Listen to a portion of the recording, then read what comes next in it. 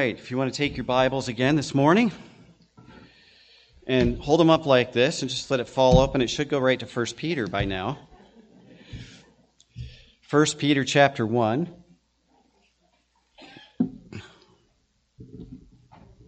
And we've gotten down to verses 13 through 16. We've been talking about God's call to us for holiness in our lives. We spent several weeks looking at that. And so we're going to hopefully finish up this passage this morning. But in looking at this passage, we had an introduction to what holiness was several weeks ago. And we see that by looking at the character of God. And it's His perfection in all of His attributes that is what is the model for us to be working toward. We can't make ourselves holy. It is the Holy Spirit who does His work in us to make us holy. And when we look at the fruit of the Spirit in Galatians 5, it talks about love and joy and peace and long-suffering, gentleness, goodness, faith, meekness, and temperance. All of those are character traits or things in our life that we can't manufacture. They are the work of the Holy Spirit. But it is our job, as Peter points out here, to respond to that work of God's leading by His Spirit in obedience. And as we obey God, then God continues to make us holy, continues to make us into the image of Jesus Christ. And that's the goal. As Paul shares with us in Philippians 3, he says, that's the real goal for that high prize, that calling in God of Christ, in Christ Jesus. So that's what we're working toward. And over the past couple of weeks, we've been looking at this passage and picking out obstacles that get in our way of pursuing that holiness that God has called us to. The first one we saw is apathy. Just don't care. We say we're Christians, but we don't care what God has called us to. We're going to live our own lives. That will obviously keep us from this growth in holiness. And then the second one we saw last week is ignorance. Ignorance specifically of God's word and God's will. And if we don't have God's word in our hearts, we don't know what God's word says, then we're not going to know what the Holy Spirit is leading us to do and what we should become. So ignorance is that second obstacle. And the third one this morning that we're going to look at is lust. So we're going to start by reading this passage again, starting at verse 13, and then we're going to focus on this third obstacle of lust that keeps us from becoming holy as God has called us to be holy.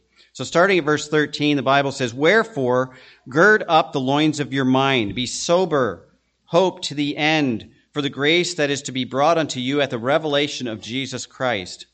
As obedient children, not fashioning yourselves according to the former lusts in your ignorance, but as He which hath called you is holy, so be ye holy in all manner of conversation, because it is written, Be ye holy, for I am holy." Let's take a minute and pray before our message this morning.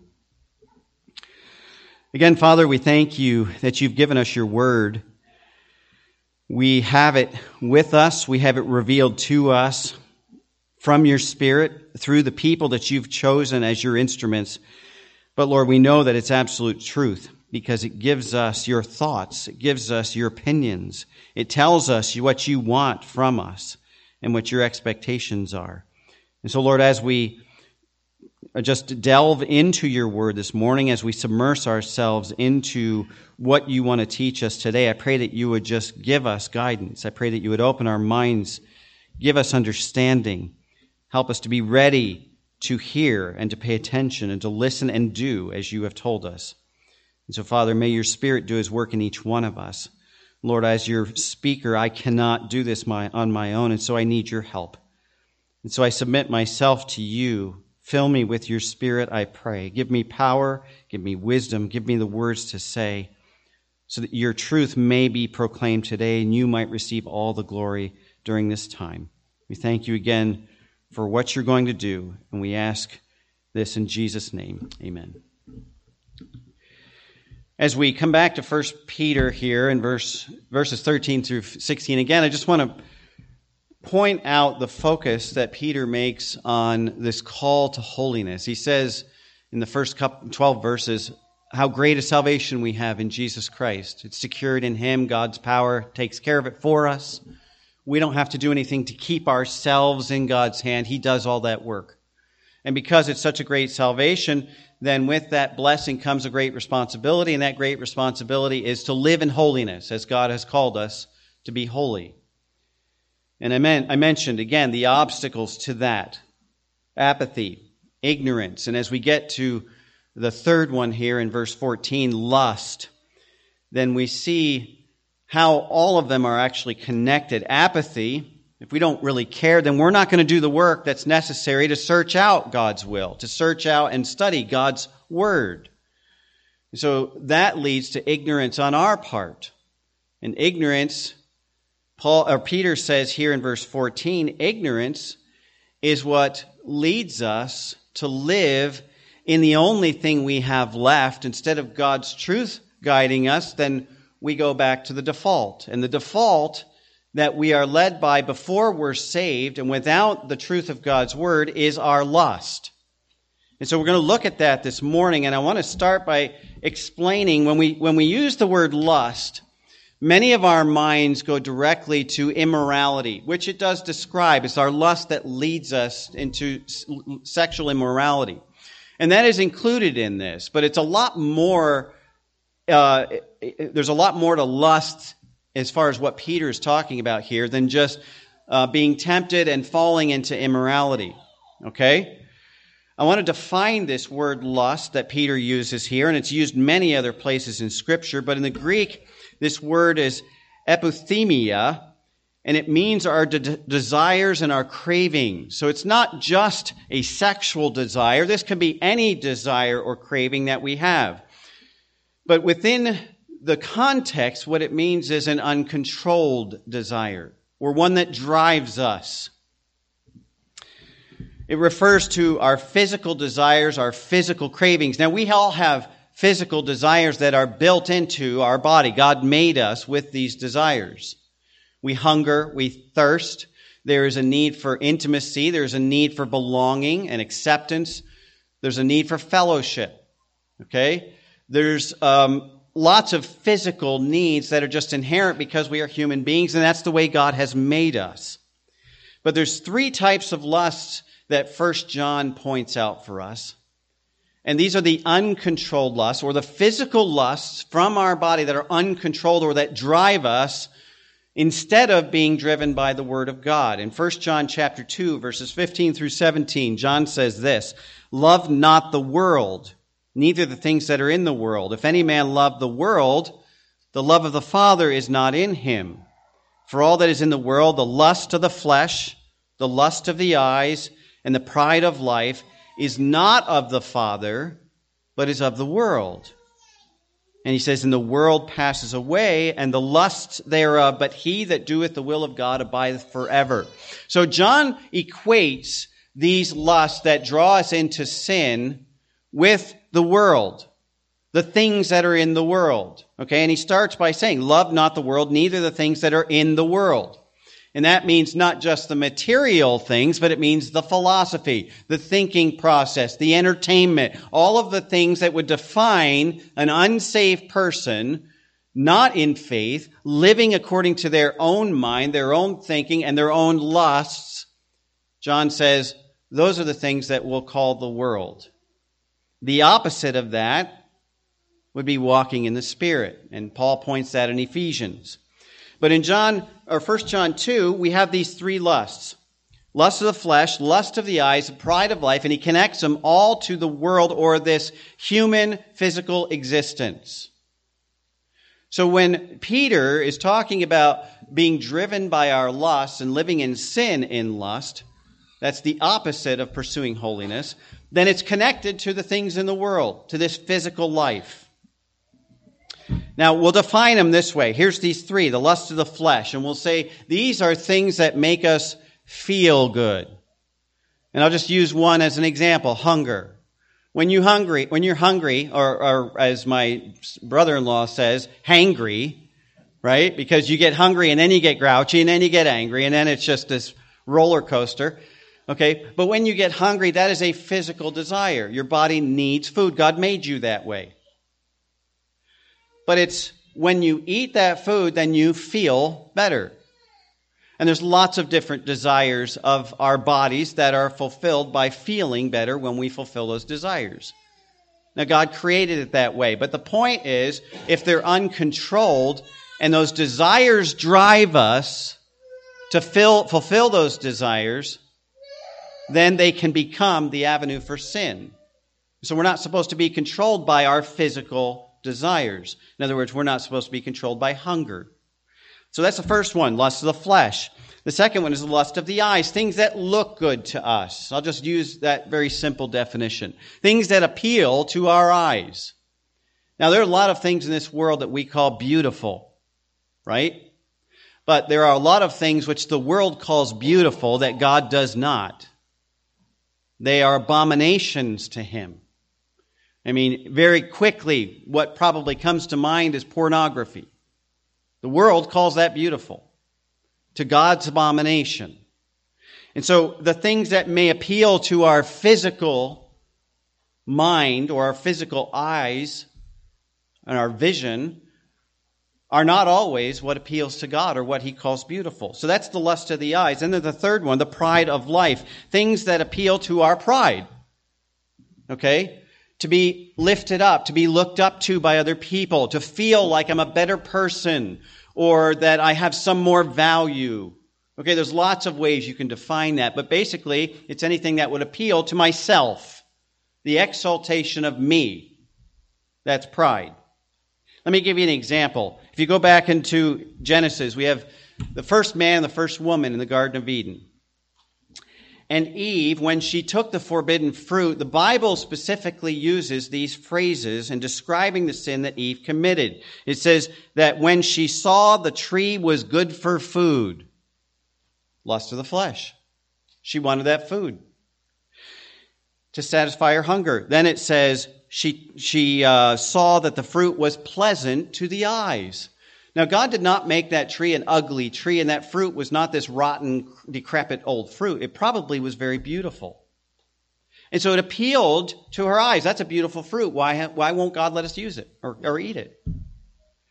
And then it says that she believed it was desirable to make one wise. Now, remember Satan's temptation? He said, did God really say? And then he said, but God knows that if you eat that you're going to gain knowledge that only He has, and He doesn't want you to have that. And so he appeals to her pride.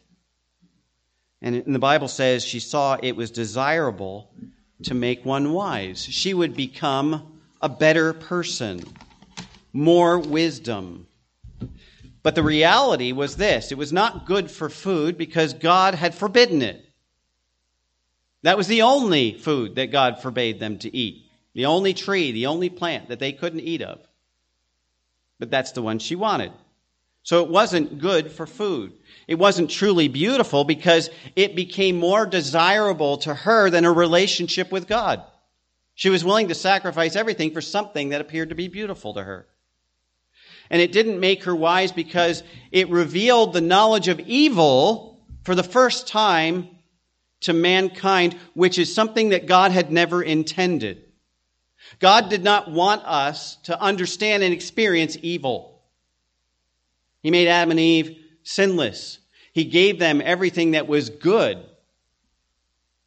And they experienced His goodness even in His personal fellowship with them. So God's intention wasn't for them to experience evil, and yet she wanted that knowledge above what God had commanded for them.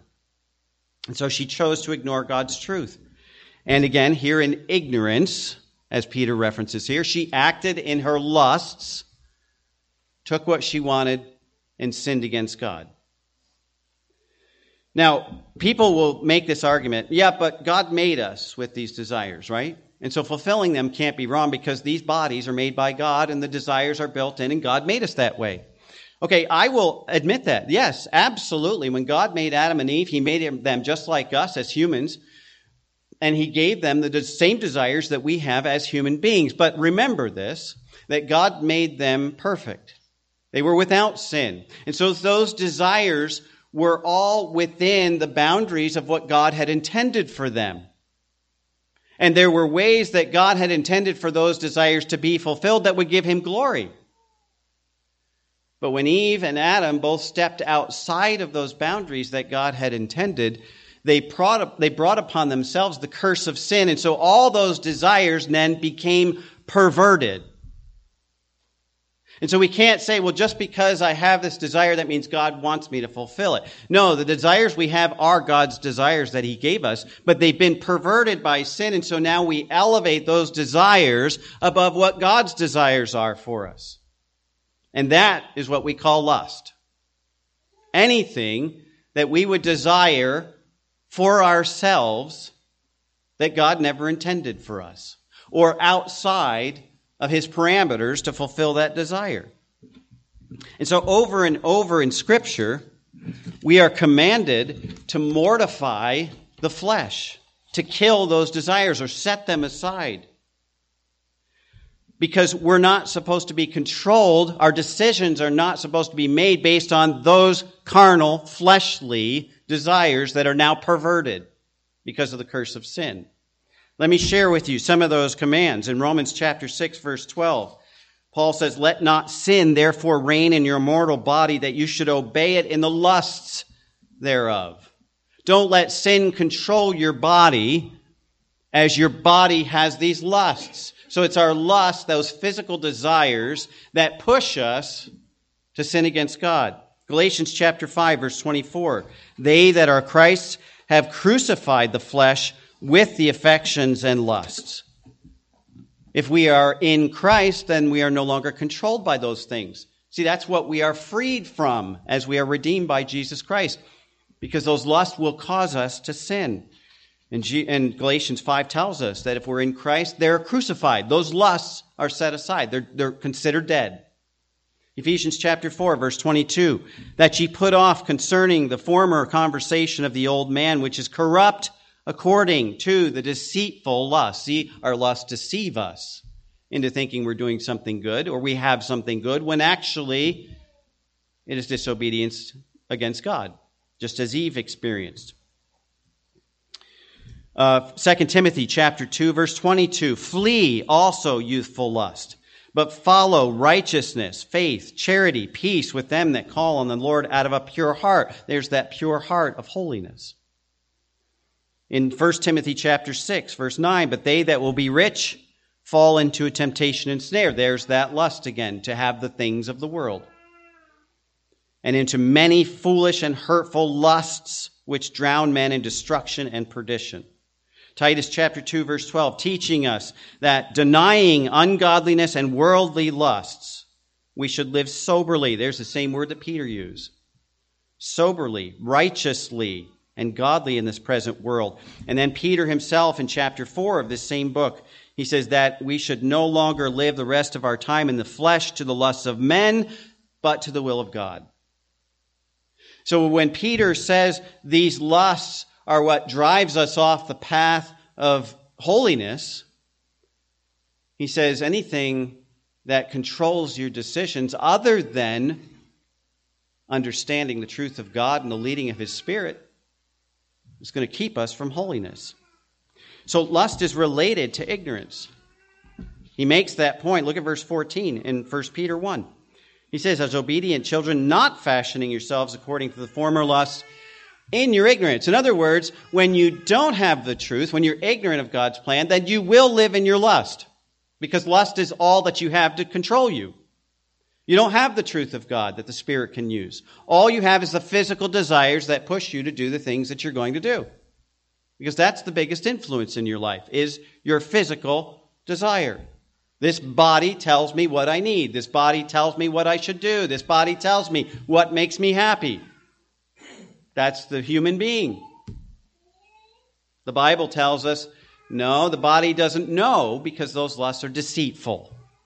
And that's why we need the truth of God to readjust our direction. So lust is related to ignorance.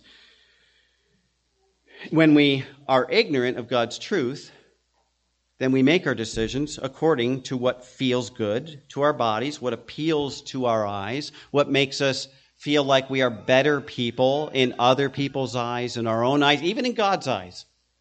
If I do this thing, I'll be better. God will look at me with favor. Okay, that is a lust. That is what we call the pride of life. In fact, James chapter 1, James tells us where sin comes from. He says, every man is tempted when he is drawn away of his own lust and enticed. And when lust hath conceived, it brings forth sin. And sin, when it is finished, brings forth death. So lust is really kind of the foundation of everything that we do that's sin. That's where it starts. We can't say, oh, well, the devil made me do it. No, the devil didn't make you do it. The devil knows that you have physical lust that, if uncontrolled, will take you down the road of sin. And so he comes and he whispers in your ear and he goes, oh, that's really not that bad. If you only do it once, it's not going to be a problem. Nobody's ever going to find out. Or he comes and he says, just like he did to Eve, did God really say that was wrong? And so he appeals to our lust. So when we look at what sin is within the context of lust, we can define sin then generally as anything we choose to do or think, or any motivation that we have that is driven by our lust rather than by a desire to obey and glorify God. And Peter says, that's holiness, is when we obey and glorify God. The opposite, that's living according to your lusts in ignorance. But look at verse 15. He says, but as he which has called you is holy, so be ye holy. How? In all manner of conversation. That means every single part of our life. So nothing in our lives as believers should be motivated or directed or driven by what we feel or what makes us feel good or what we think is good for us or what satisfies our desires even. Because when we live by our lust, that is not living according to holiness. Let me give you an example. Ignorance drives us to think as human beings that the most important things in our life is survival. Right? That's the human instinct. Survive. The survival instinct, we call it. Animals and human beings have that. We go into this mode when things start to go wrong or in an emergency or catastrophe, survival mode. I got to survive. Now, every day we're not in this panic mode, but we're still in survival mode as human beings. Because what do, hopefully, 3 times a day to feed your body? You eat food, right? What do you do so you don't get dehydrated? You drink water. So those are important things, right? We seek water, we seek food. What about when it starts to rain? We seek shelter. We're trying to protect and preserve this body, and that's a natural instinct of our body. So commonly, in the common sense arena, we automatically make a priority in our lives those things that would preserve this body and protect this body and make this body more comfortable and experience less pain. And that becomes the motivating factor in our choices. That's common sense. But what did Jesus say? Is that to be our motivating factor? Is that the most important thing in life? Is to preserve this body, survive at all cost. Make sure I eat, make sure I drink, make sure I have shelter, make sure I'm safe. No, Jesus said, I am the bread of life. Man will not live by bread alone, but by every word of God which proceedeth out of the mouth of God. Jesus said, He was the living water, and if we drink of Him, we'll never thirst. The Bible tells us the Lord is our shelter. It's His name that is our strong tower. Safety is found in Him, and not in our physical strength or buildings that we can build. Jesus said we shouldn't store up treasure on earth, right? We need money to pay the bills. Jesus said, no, it's not about physical money. It's about storing up treasures in heaven. Because where your treasure is, there will your heart be. And Jesus said, in order to preserve your life, what must we do? Lay it down. Lose it. Give it. So it's a total contradiction in the minds of unbelievers, and even in our minds sometimes, where we get our priorities mixed up because we're living by our lust, our own physical desires, which tell us these things are important. We have to focus on these. You've got to feed yourself. You've got to pay your bills. You've got to get somewhere on time. You've got to have a house. You've got to have this. You've got to have that to preserve this physical life. And Jesus says, no, the physical life is not that important. The spiritual life is important. You're only going to find that in me. And yet we make Jesus kind of a secondary priority, or something we just do during the day and add to our schedule. And so our lust would lead us in one direction, focusing on filling those physical desires that we make priorities, while God's truth tells us just the opposite. The real priorities are what is to come. The spiritual life we have in Jesus Christ. And Peter says that in this chapter. Look at verse 13 again. Where are we supposed to fix our hope? In the things that we have? In the physical food, in the physical drink, in the physical house, in the physical wealth? No, he says, fix your hope at the end of verse 13, to the end for the grace that is to be brought to you at the revelation of Jesus Christ. Our hope is not in what we have in this world. Our hope is not even in preserving this body. Our hope is in Jesus Christ and the promises that he's given us and the eternal life that awaits us. Because if we spend all our time focusing on fulfilling these physical desires now, we miss the important priorities that God says these supersede everything else. And if you don't put the kingdom of God first, you're going to lose everything. So it's our physical lusts and desires that distract us from what's truly important.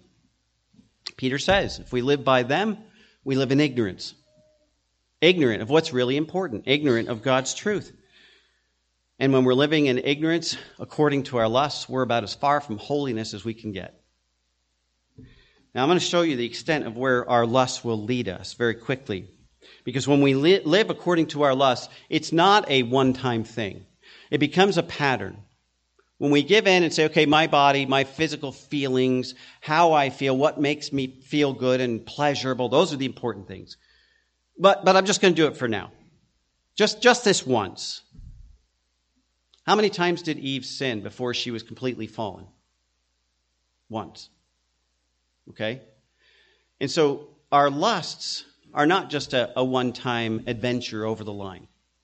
Our lusts lead us to a slippery slope that take us farther and farther down, because when we're willing to go there once, then it's much easier to go back there again and again and again. And then those lusts become the uncontrolled lusts that Peter's talking about that drive us in everything we do in our lives. Where will you end up? Romans 1 gives us one example, or one result of that. Extreme immorality and homosexuality. And I'm going to contradict the culture, but people don't just wake up and say, I'm going to engage in immorality. I'm going to engage in homosexuality. Okay? They make a conscious decision to disobey what God has ingrained in us that we know is right and wrong. And the Bible tells us that in making that decision, they sear their conscience. And every time they do it, it's like pushing the Holy Spirit farther and farther away until they're absolutely hardened against anything that God wants to tell them.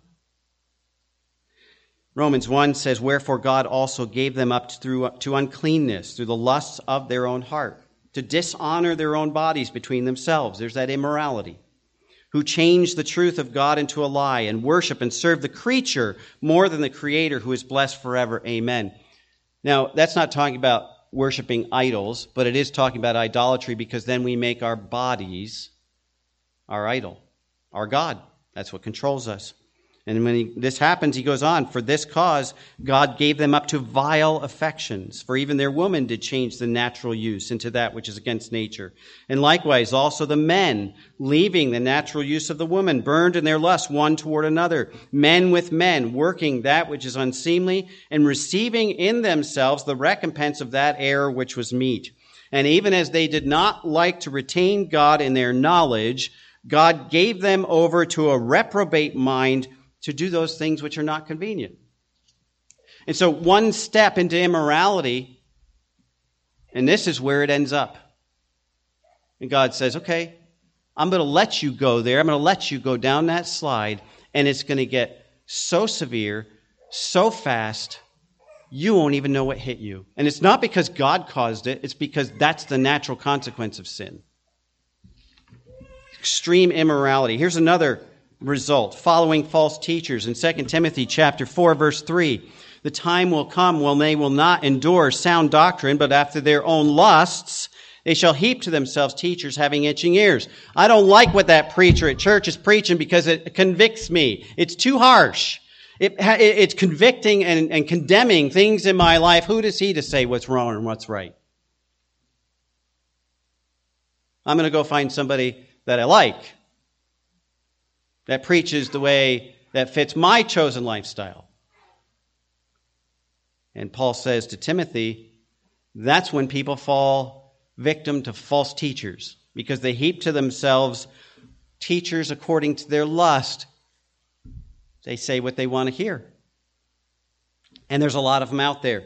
The third one, rebellion against authority.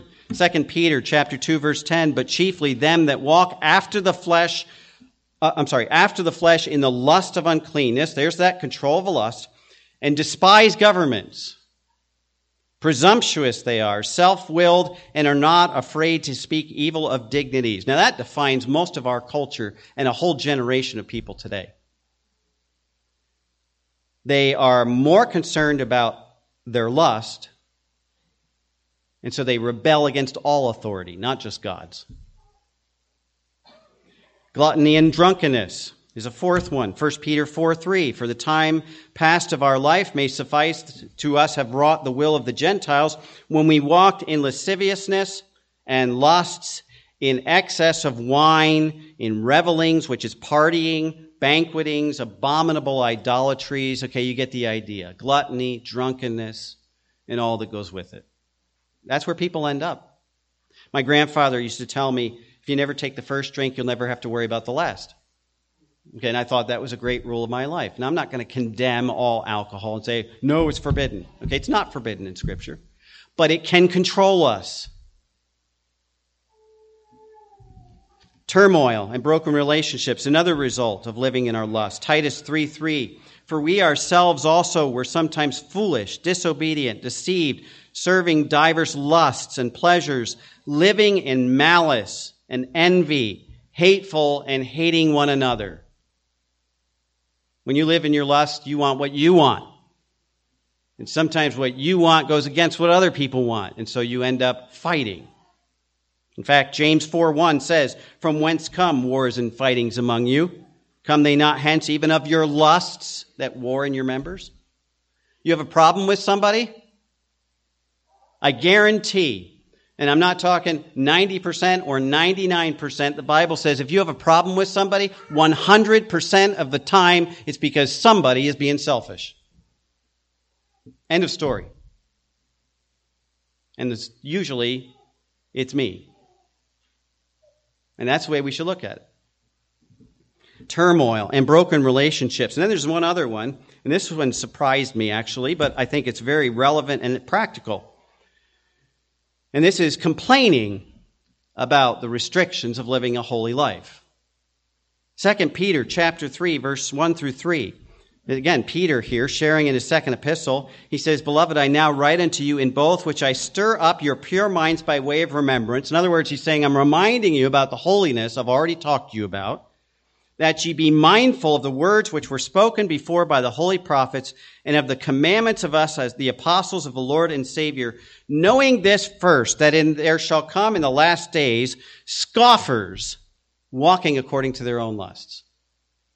They don't want to hear the truth. And when they hear the truth, they'll complain about it and mock it. Jude says the same thing, chapter 1, verse 16. These are murmurers, complainers, walking after their own lusts, and their mouth speaketh great swelling words, having men's persons in admiration because of advantage. In other words, the NASV puts it this way. These are grumblers, finding fault, following their own lusts. People who don't care will not know God's word, and they don't care to know God's word about what it says about holiness. And then when they hear God's word about holiness, they would rather live according to their own desires, and so they complain about what's being taught. That's what the Bible says. Now, because our pursuit of holiness excludes living according to our lust and in our own desires, then as Peter says, every area of our life has to be conformed to God's word and not controlled by what we think or what we feel. Our opinion means nothing and has no value in the Christian life. What our experience is and what makes us feel good means nothing as far as where we should be going in our Christian life. And Christians will argue, well, there's certain areas of my life that God has not given me specific commandments about. We call them the gray areas. God's left those up to us. Let me answer that statement with these verses. Proverbs 3, 5, and 6. Trust in the Lord with all thine heart. Lean not unto thine own understanding. In all thy ways acknowledge him. He shall direct thy paths. Now, in that verse, does God leave out any area of our life that's up to us? No. All thy ways acknowledge him. Psalm 10, verse 4. The wicked, through the pride of his countenance, that's lust, will not seek after God. God is not in all his thoughts. So if we leave God out of any thought, any decision, that's wicked. Jeremiah 10, 23. I know, O Lord, that the way of man is not in himself, that it is not in man who walks to direct his steps. In other words, man does not get to choose what we do every day of our lives. Now, we have been given freedom by God. We can choose our own way, or we can choose his way. But it's really, I'm going to live in pride and in lust, or I'm going to surrender to God's will for my life. Psalm 37, verses 30 through 31. The mouth of the righteous utters wisdom, and his tongue speaks justice. The law of his God is in his heart. His steps do not slip. Remember that slippery slope I talked to you about? That'll never happen if we follow God's word. In everything. But there's never anywhere in Scripture, and you'll not find it, you can look for the rest of your life, there's nowhere in Scripture that God tells us these areas of your life are up to you. Go ahead, make your own decisions. All our ways, we are to acknowledge God, to follow his way. And you say, well, what about Christian liberty? Well, when you look at Christian liberty as it's taught in the Bible, Christian liberty is about what we're willing to give up. Not what we're allowed to do and what I can do. Christian liberty is about what we're willing to give up in love for other people. And you can read about this in 1 Corinthians chapter 8 and chapter 10. And in Romans 14, Paul goes into a lengthy dissertation about Christian liberty. And it's interesting, and without going into all the details because of time, one's about meat offered to idols, one's about celebrating holy days, and there's other objects or examples that he uses. And basically, he never in any of those passages says, here's what God commanded. Never. He says, are you doing it to edify other people? Are you doing it because you love God and you love other people? Or are you doing it because it's your right and it makes you feel good and you can? See, if we say, I'm going to do it because I can, that's lust. If we do it or choose not to do it because God says, love one another, edify one another, defer to one another. We read that this morning in Romans chapter 12. That's living in love. That's living according to the Spirit. Now, why did Paul not appeal to the commands? One of them, again, as I mentioned, eating meat offered to idols. A whole chapter devoted to that very topic. And Paul never says, thou shalt not eat meat offered to idols. Instead, he starts the chapter in 1 Corinthians 8, and he says, well, those of you who eat meat offered to idols, you know that it doesn't change the meat, that the false idols that it's offered to, they're not really gods, and so nothing changes about it. And then he says, you know that, but knowledge puffeth up. In other words, your knowledge about something causes you to act in pride. not love. And then he goes on for the rest of the chapter and he explains the problems with eating meat offered to idols. Never once did he ever reference the fact that several years before he wrote 1 Corinthians chapter 8, the Jerusalem Council and all the elders of the churches got together and decided as a whole that for the church of God, they should not eat meat offered to idols. Paul never talks about that. Why? Because he doesn't want people to live by the thou shalt and thou shalt nots. He wants people to live by the convicting of the Holy Spirit and by the leading of the Holy Spirit as they start to understand God's word and how it should be applied. And so he appeals to love one another instead of thou shalt not. Now, if we choose to do things in our life because I can, because I'm allowed to, without thought of how it affects other people, that's lust. And that's not holiness. You know why people want to claim that God doesn't care about the gray areas? Because they want to keep doing what pleases them. They love their lust. They live in their lust. And they do it in ignorance of the Scriptures, either willfully or just because they've never bothered to study it out, in apathy. And that's exactly what Peter says here in verse 14, that should not define believers who have been given this great gift of salvation. We don't live for ourselves. We don't live to please ourselves or to make ourselves feel good. And so even things that God hasn't given direct commands against, there are lots of principles that need to be applied as we seek the truth in God's word and then ask the Holy Spirit, okay, God, how should I live this out in my relations with other people? In all of these areas that there's no direct commands about. God doesn't just say, do what you want, make your own decisions. No, these scriptures apply to everything. Peter said that, all manner of conversation. Let me give you a list.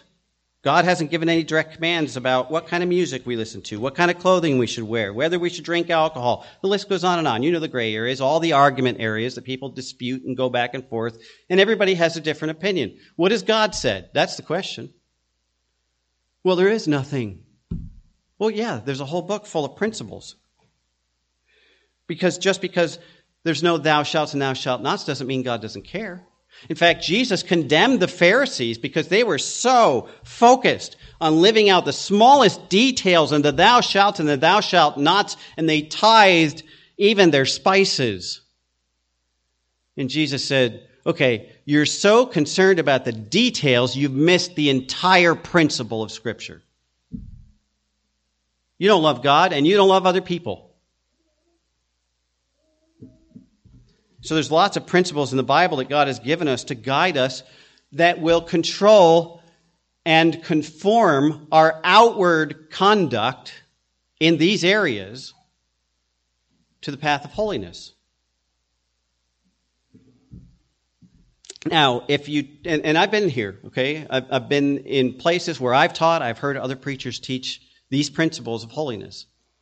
And there are people who will complain about the standards and rules and, oh, you're just being a legalist and all the rest of it. I just read you verses that say those people who complain about holiness, they're the ones living in their lust. Okay? They're not concerned about holiness. Let me give you an example, and I'm going to finish up here in just a minute.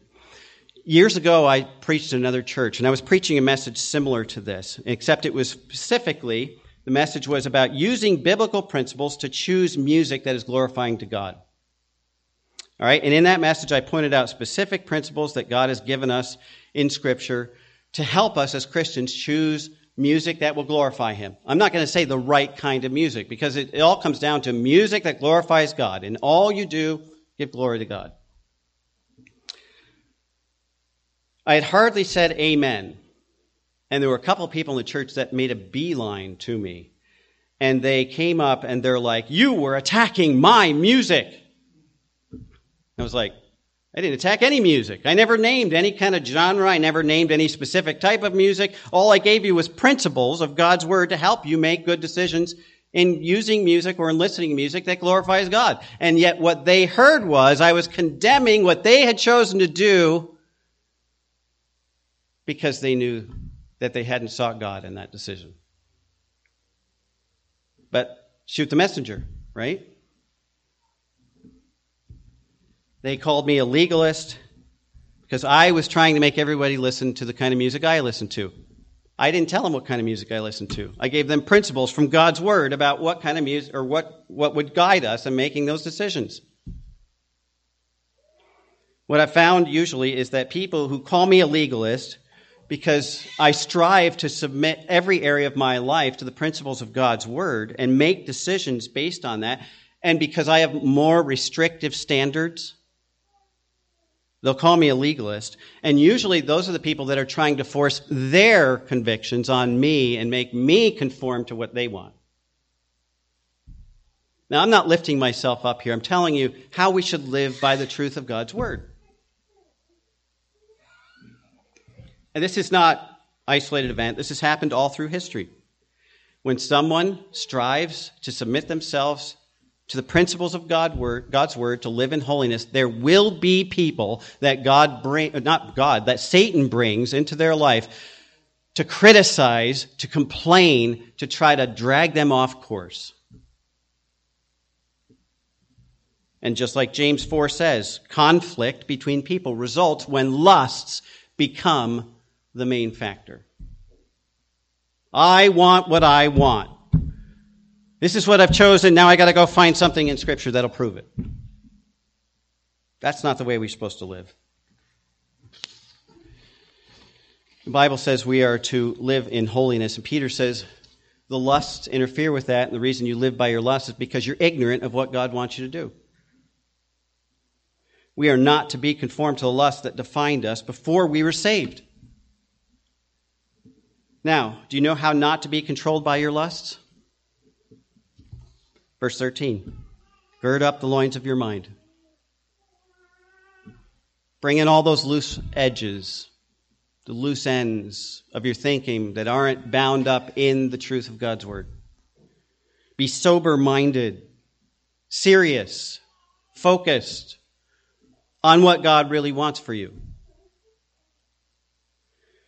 And hope for the end, for the grace that is brought to you at the coming of Jesus Christ.